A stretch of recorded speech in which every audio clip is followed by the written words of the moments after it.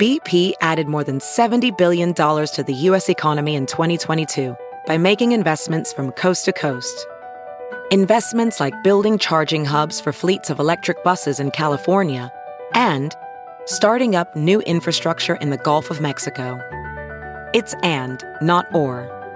See what doing both means for energy nationwide at bp.com/investing in America. This is Merriam-Webster's Word of the Day podcast for Friday, January 18th. Brought to you by the new Merriam-Webster's Advanced Learners English Dictionary, designed for students and teachers of English as a second language. Learn more at learnersdictionary.com. The word of the day for January 18th is traduce, spelled Traduce.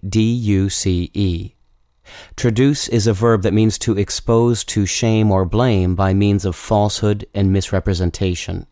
It can also mean more broadly to violate or betray. Here's the word used in a sentence.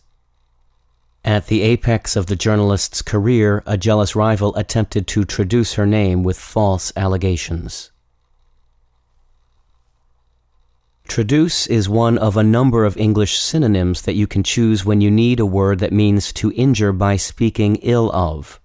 Choose traduce when you want to stress the deep personal humiliation, disgrace, and distress felt by the victim.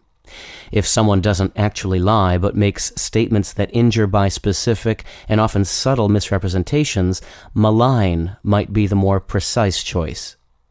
To make it clear that the speaker is malicious and the statements made are false, calumniate, calumniate, is a good option. But if you need to say that certain statements represent an attempt to destroy a reputation by open and direct abuse, vilify is the word you want. With your word of the day, I'm Peter Sokolowski.